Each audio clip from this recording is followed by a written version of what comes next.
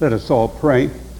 Oh God, our Heavenly Father, we bless you for this gift of a period of time in which we can listen for your voice to speak to us by your servants who have served you like Joseph, for these who have been dedicated to your service and you today, for the opportunity we have now to listen to an exposition of your word and to apply it to our own lives and minds and hearts so that we might more faithfully follow Jesus.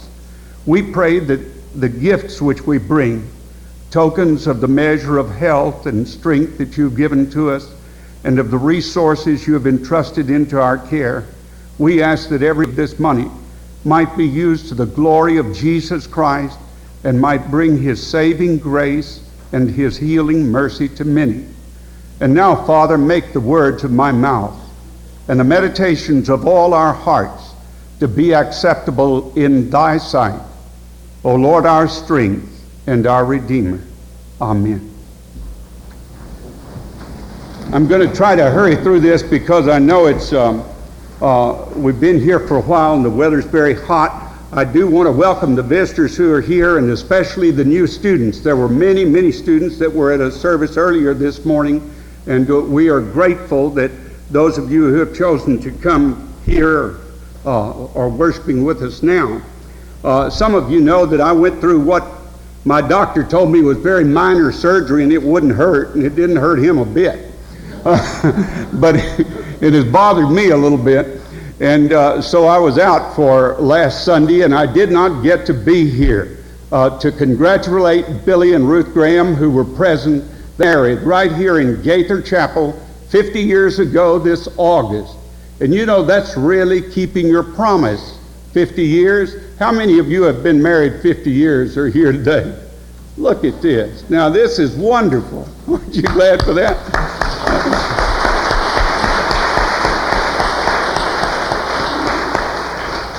Dorothy and I are just rookies. We've only been married 42 years.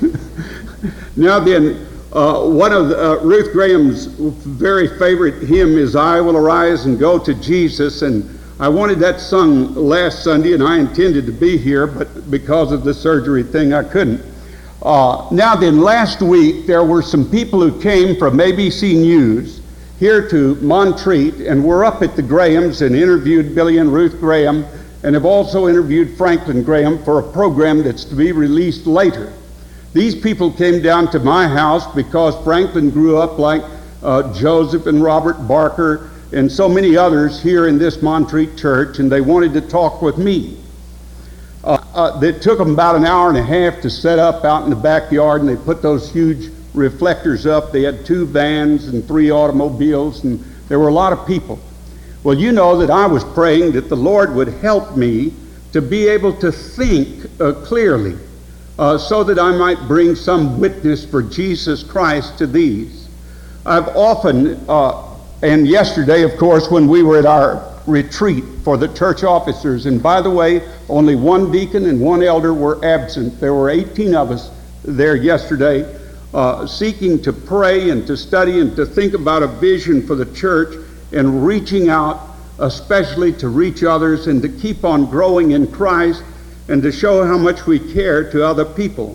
One of those scriptures which we had for study is familiar to many of you, but I want to read it again and then make a few comments and apply it to our hearts on how to be a good witness for Jesus Christ.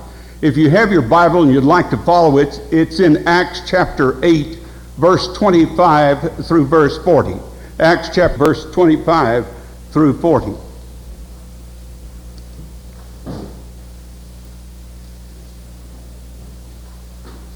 Just coming up to verse 25, a man by the name of Simon had prayed that he might have the Holy Spirit. He hadn't prayed for the Holy Spirit to win others to Christ, but he wanted Peter to convey the Holy Spirit to him so that he could work miracles.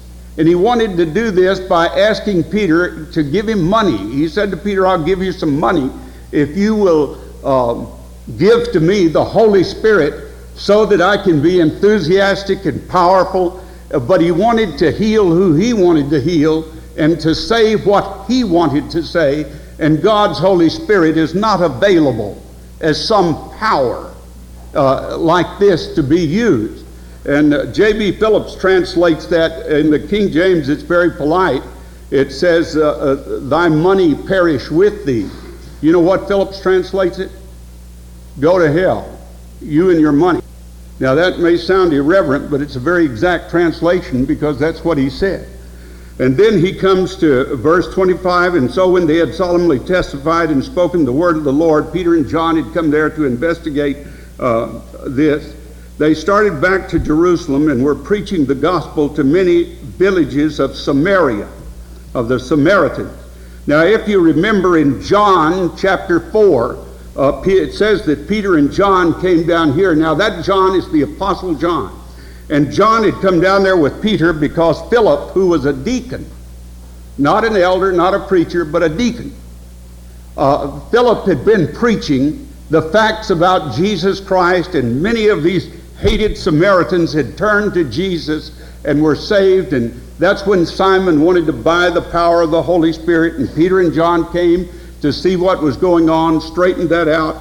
And then Philip stays there preaching in a great revival that had occurred.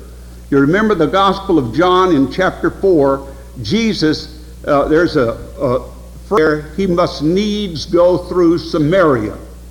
He went through Samaria because he was to see a woman who had been married 5 different times and was living with a man who was not her husband, and had come out in the blaring heat of the day to draw water.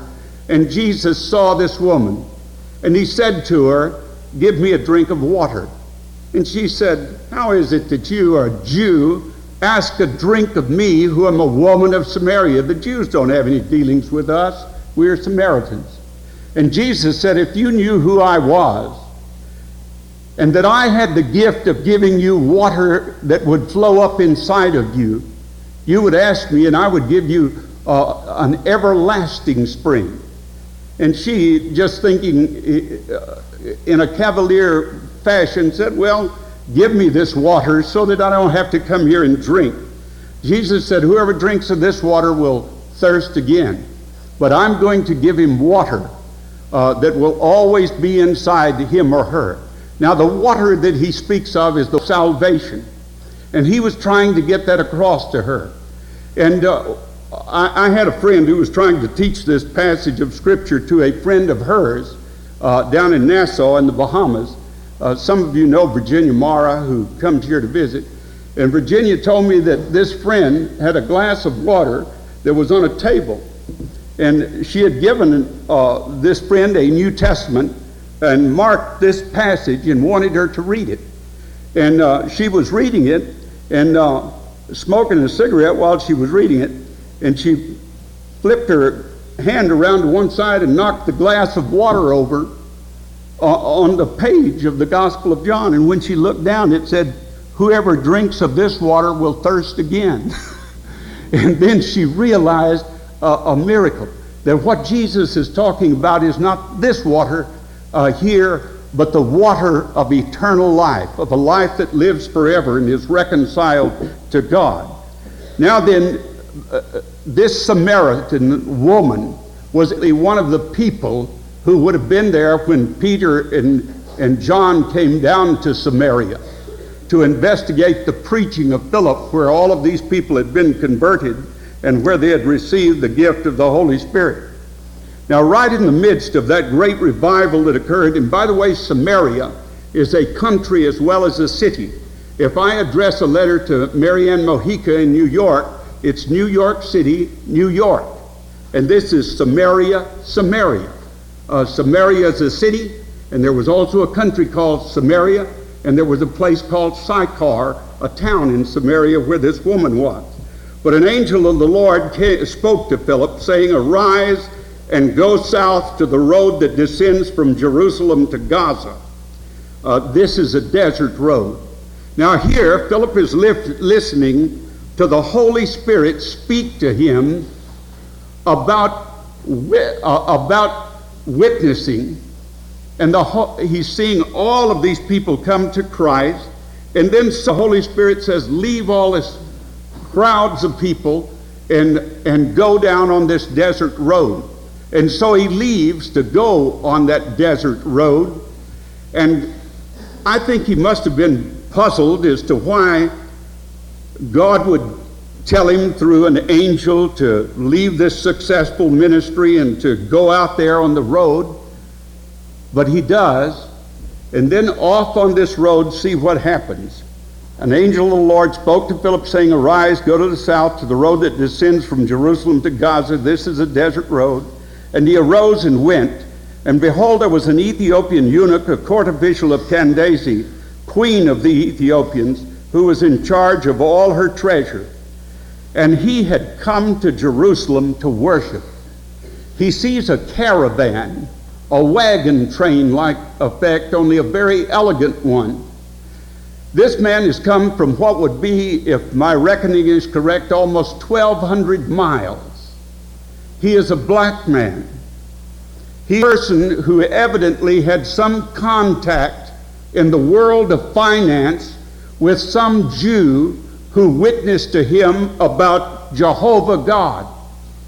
And he becomes a convert to the God of the Ten Commandments.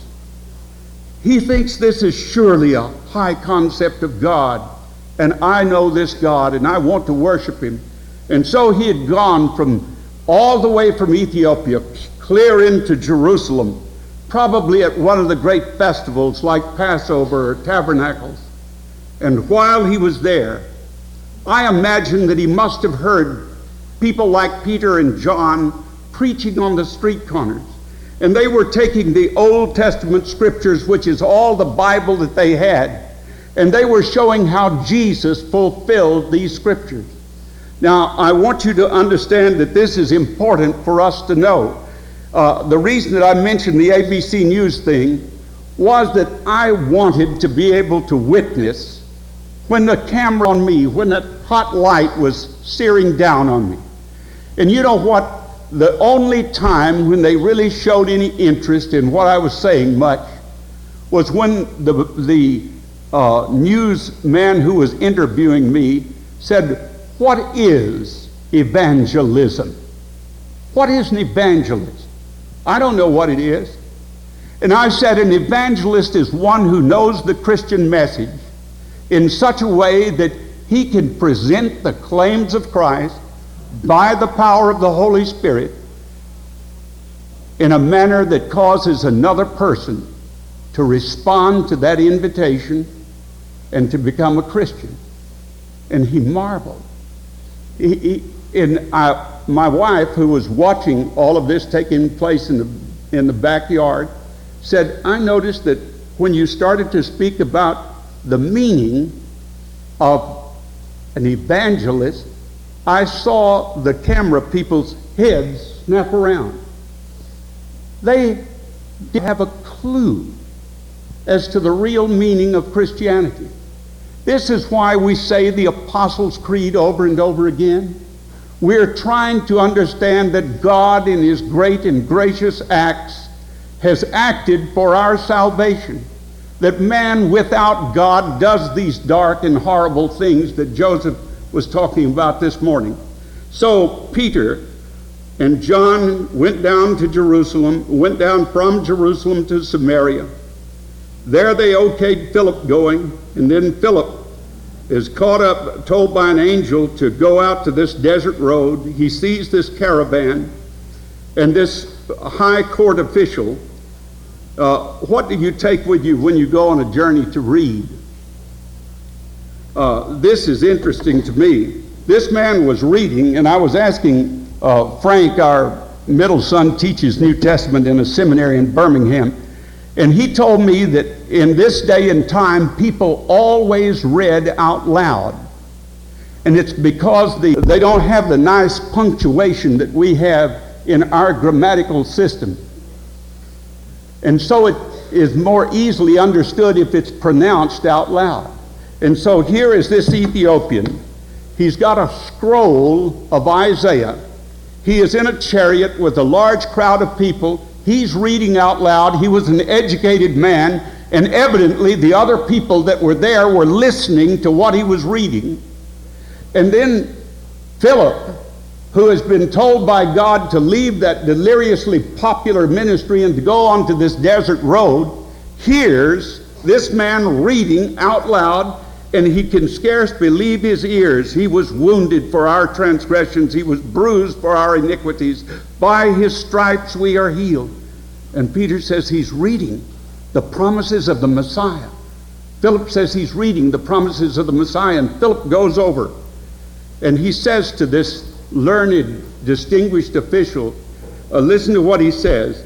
The Spirit said to Philip, go up and join this chariot. When Philip had run up, he heard him reading Isaiah the prophet.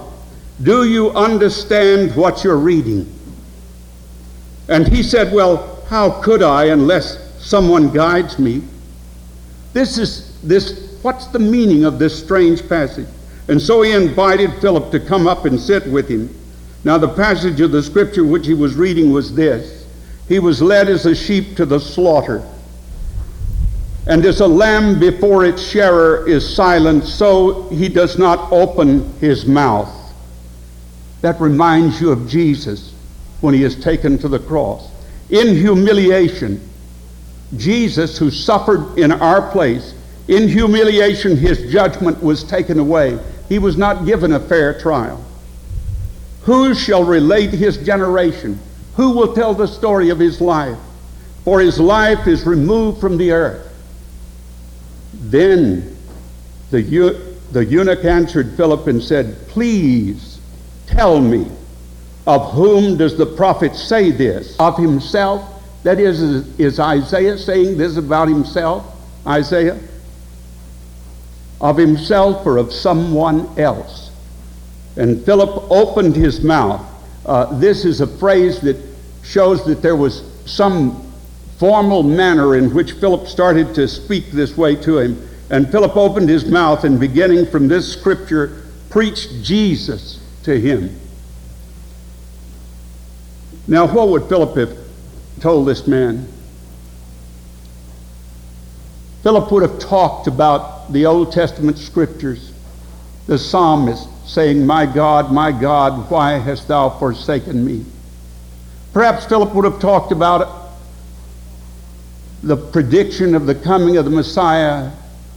A virgin shall conceive and bear a son. Perhaps they that walked in darkness have seen a great light. Philip started taking the Old Testament scriptures and relating them to this man such a way that finally this man says to Philip, and when they went along the road, they came to some water, and the eunuch said, look, water, what prevents me from being baptized? Now that tells you a little bit about what Philip had been saying. I was trying to explain to this newsman the other day the meaning of the Christian gospel. And I went back in the house after it was over, and I looked at an old Bible that had been given to me in 1962 in Manchester, England, when the New English Bible translation came out. And one of the professors that I admired at that time was at Aberdeen, where Dr. Jack Crawford did his PhD, was A.M. Hunter, a distinguished New Testament scholar.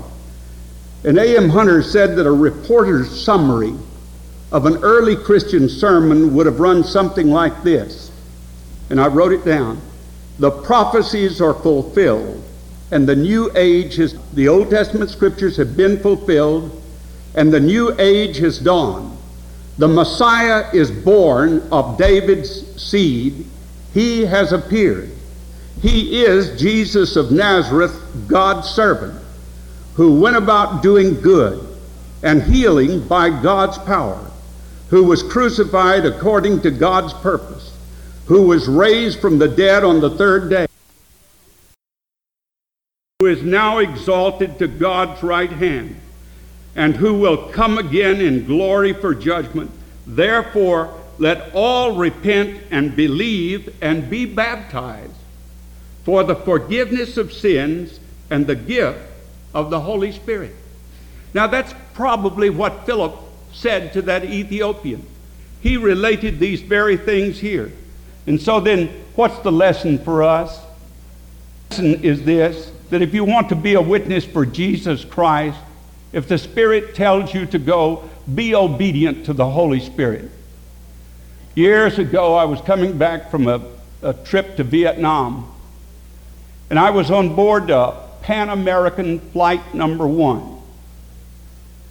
And this plane landed at Bangkok, and I got on it there. Then it went from there to Rangoon in Burma, and then it went to somewhere in India, and then finally made its way to Beirut and landed there.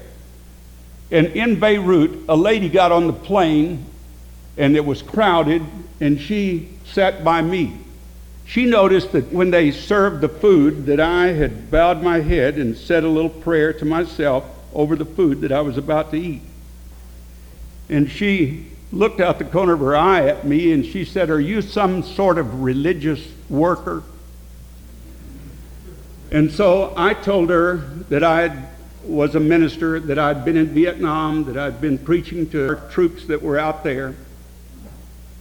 And then we got into a conversation about a personal faith in Jesus Christ. The plane went on to Frankfurt and landed. Then the plane came on to London and landed. And I was going to attend a Billy Graham crusade that was in London, so I got off the plane, and a naval attaché met me at the airport and took me to the hotel where I was to be overnight. This lady overnighted somewhere. Then the next day she got that same flight, Pan American 1, and came on toward New York. But while I was there, I saw Lane Adams and talked to him, told him about my going to Vietnam. And the next day, when Pan American Flight Number 1 went out, I was not on it. But this lady was on that plane.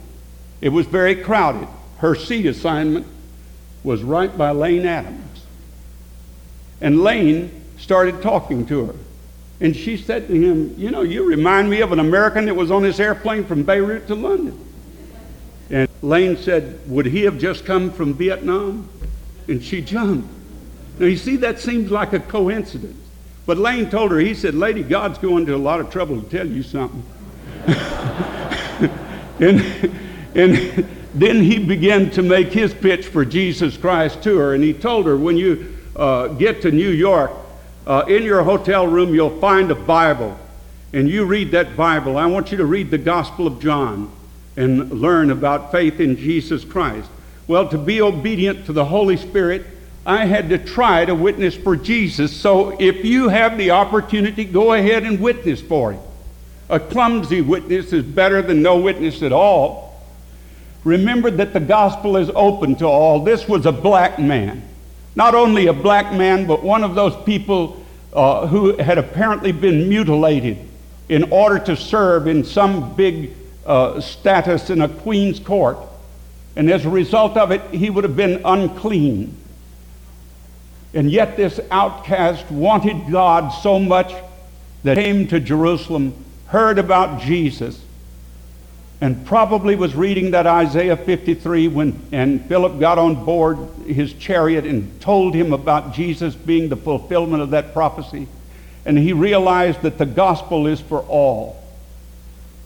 We need to learn to witness to all classes of people and all sorts of people. And when we do, God does great things through us.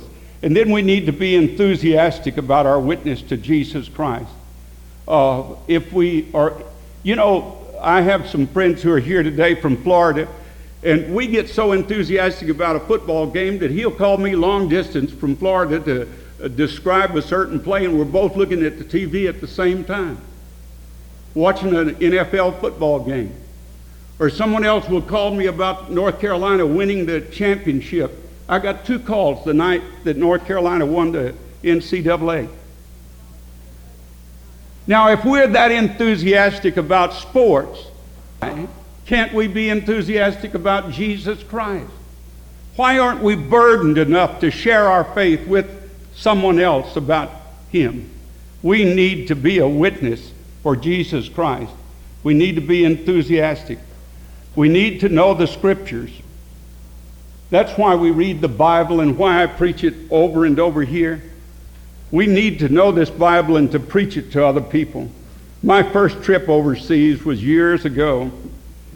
Dorothy and I had been married about a year, and we came up to Columbia Seminary and went to school, and I met a Waldensian. There was a man by the name of Peter Valdo, who back in about 1120, around that time, was a rich merchant in Italy. And of course, the Roman Catholic Church was everything then, and the faith was encrusted with idolatry and superstition. And Peter Valdo had a friend that was struck dead suddenly, and he looked at that poor, pathetic, dead man, and he wondered, where does the soul of man go when he dies? He felt no living faith in what he was watching, in the veneration of relics, and in the liturgy that he saw. It was all obscured. Being wealthy and educated, he ordered a copy of the Bible, and he began to read. And through reading the New Testament, he had a profound conversion to Jesus as his living Lord and Savior. The Holy Spirit invested his life, and he became an enthusiastic promoter of Bible studies. His daughters became wonderful Christians, and Peter Valdo then began to be persecuted by the Roman Church. And the Waldensians had to flee up into the mountains that separate Switzerland and Italy and France.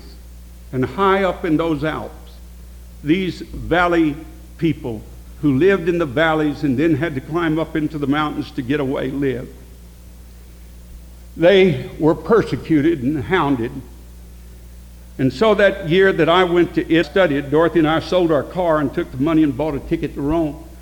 And we got over there, and Dr. Elio Eynard, one of our professors who had been at the seminary, let us stay. The seminary was out for the summer, so we stayed at the seminary. Now, I can't read Italian, and so down in the library, I was looking around for books that were in English that I could read to make the best use of the summer that I was there. And I came across a poem that is attributed to John Greenleaf Whittier. And it tells the story about these Waldensians who knew the scriptures and were enthusiastic about their faith and who shared it with others. And it tells us that when they made their living as merchants, that they would often try to secure a promise from someone that they were selling to, that they would not report them to the local priest and clergy. Then when that promise was secured, they would tell them the story of the gospel and give them a portion of the new. And listen to this little poem that I want to use in closing. Now, this is a valley traveler, and this is based on true events. O lady fair, these silks of mine are beautiful and rare, the richest web of the Indian loom which beauty's queen might wear. And my pearls are pure as thy own fair neck, with whose radiant light they vie. I have brought them with me a weary way. Will my gentle lady buy? The lady smiled on the worn old man through the dark and clustering curls, which veiled her brow as she bent to view his silks and glittering pearls. And she placed their price in the old man's hand and lightly turned away. But she paused at the wanderer's earnest call. My gentle lady, stay.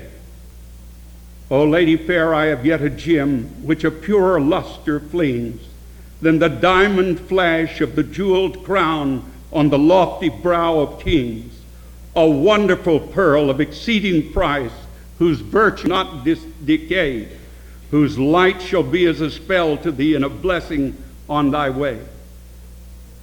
The lady glanced at the mirroring steel where her form of grace was seen, where her eyes shone clear and her dark locks waved their clasping pearls between. Bring forth thy pearl of exceeding worth, thou traveler gray and old, and name the price of thy precious gem. My page shall count thy gold. The cloud went off from the pilgrim's brow, as a small and meager book, unchased with gold or gem of cost, from a fold in his robe he took. Here, lady fair, is the pearl of price. May it prove as such to thee. Nay, keep thy gold. I ask it not, for the word of God is free. The gray old traveler went his way, but the gift he left behind hath had its pure work on that high-born maiden's mind. And she hath turned from the pride of sin to the lowliness of truth, and given her human heart to God in its beautiful hour of youth. And she hath left the gray old halls where an evil faith had power, the courtly knights of her father's train and the maidens of her bower. And she hath gone to the valley trails by lordly feet untrod, where the poor and needy of the earth are rich in the love of God. Now then, once we try to tell someone else about Jesus, we ought to try to help them to know him. I can remember when I first really got serious about the Lord, we used to have a little thing that I think it was a chorus that we sang that said, Lord, lead me to some soul today, and teach me, Lord, just what to say. Friends of mine are lost in sin and cannot find their way. And another chorus that said, lead me to some soul today and love that soul through me. And teach me, Lord, just what to say to win that soul to thee. Well, this Ethiopian officer, when they went along the road, they came to some water. The official said, look, water, what prevents me from being baptized? Now, there's an old marginal gloss here where one of the manuscripts says, do you believe that Jesus Christ is the Son of God? And the man says he does. And he ordered the chariot to stop. And I can imagine that he told all of the big retinue and entourage of people that were with him, I want all of you to come here. It says he was a man of great authority. All of you come here and see what I'm going to do. Now, I'm convinced that this is the Messiah that I have been reading to you about. And Philip here knows this to be true.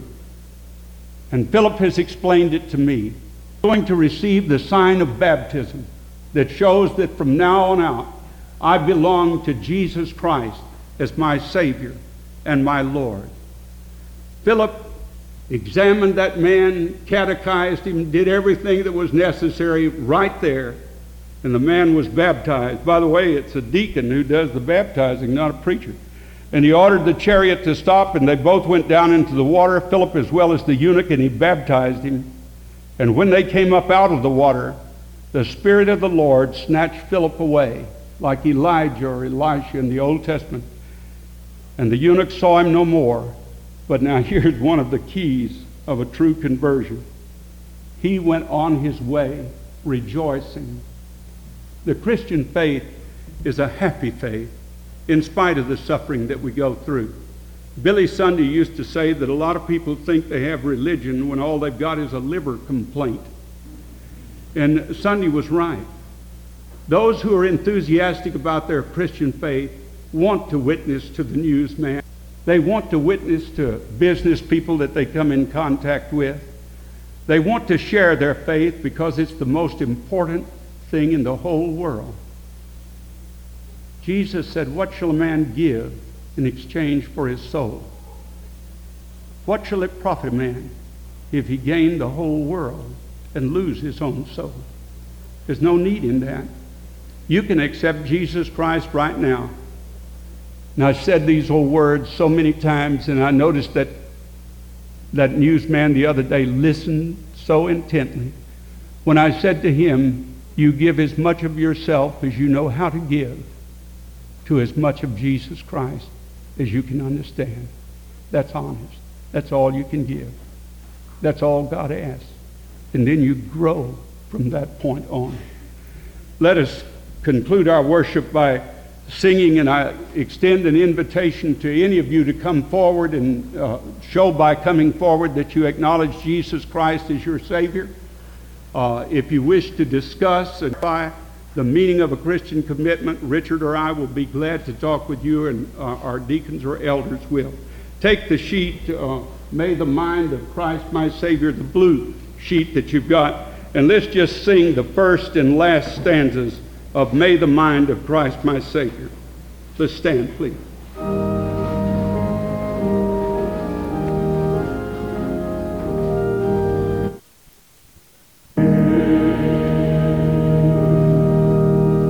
Let us receive the benediction. And now may the God of peace, who brought again from the dead our Lord Jesus Christ, that great shepherd of the sheep, through the blood of the everlasting covenant, make you perfect in every good work to do his will, working in you that which is well-pleasing in his sight, to whom alone be all glory, honor, dominion, and power, both now and forevermore.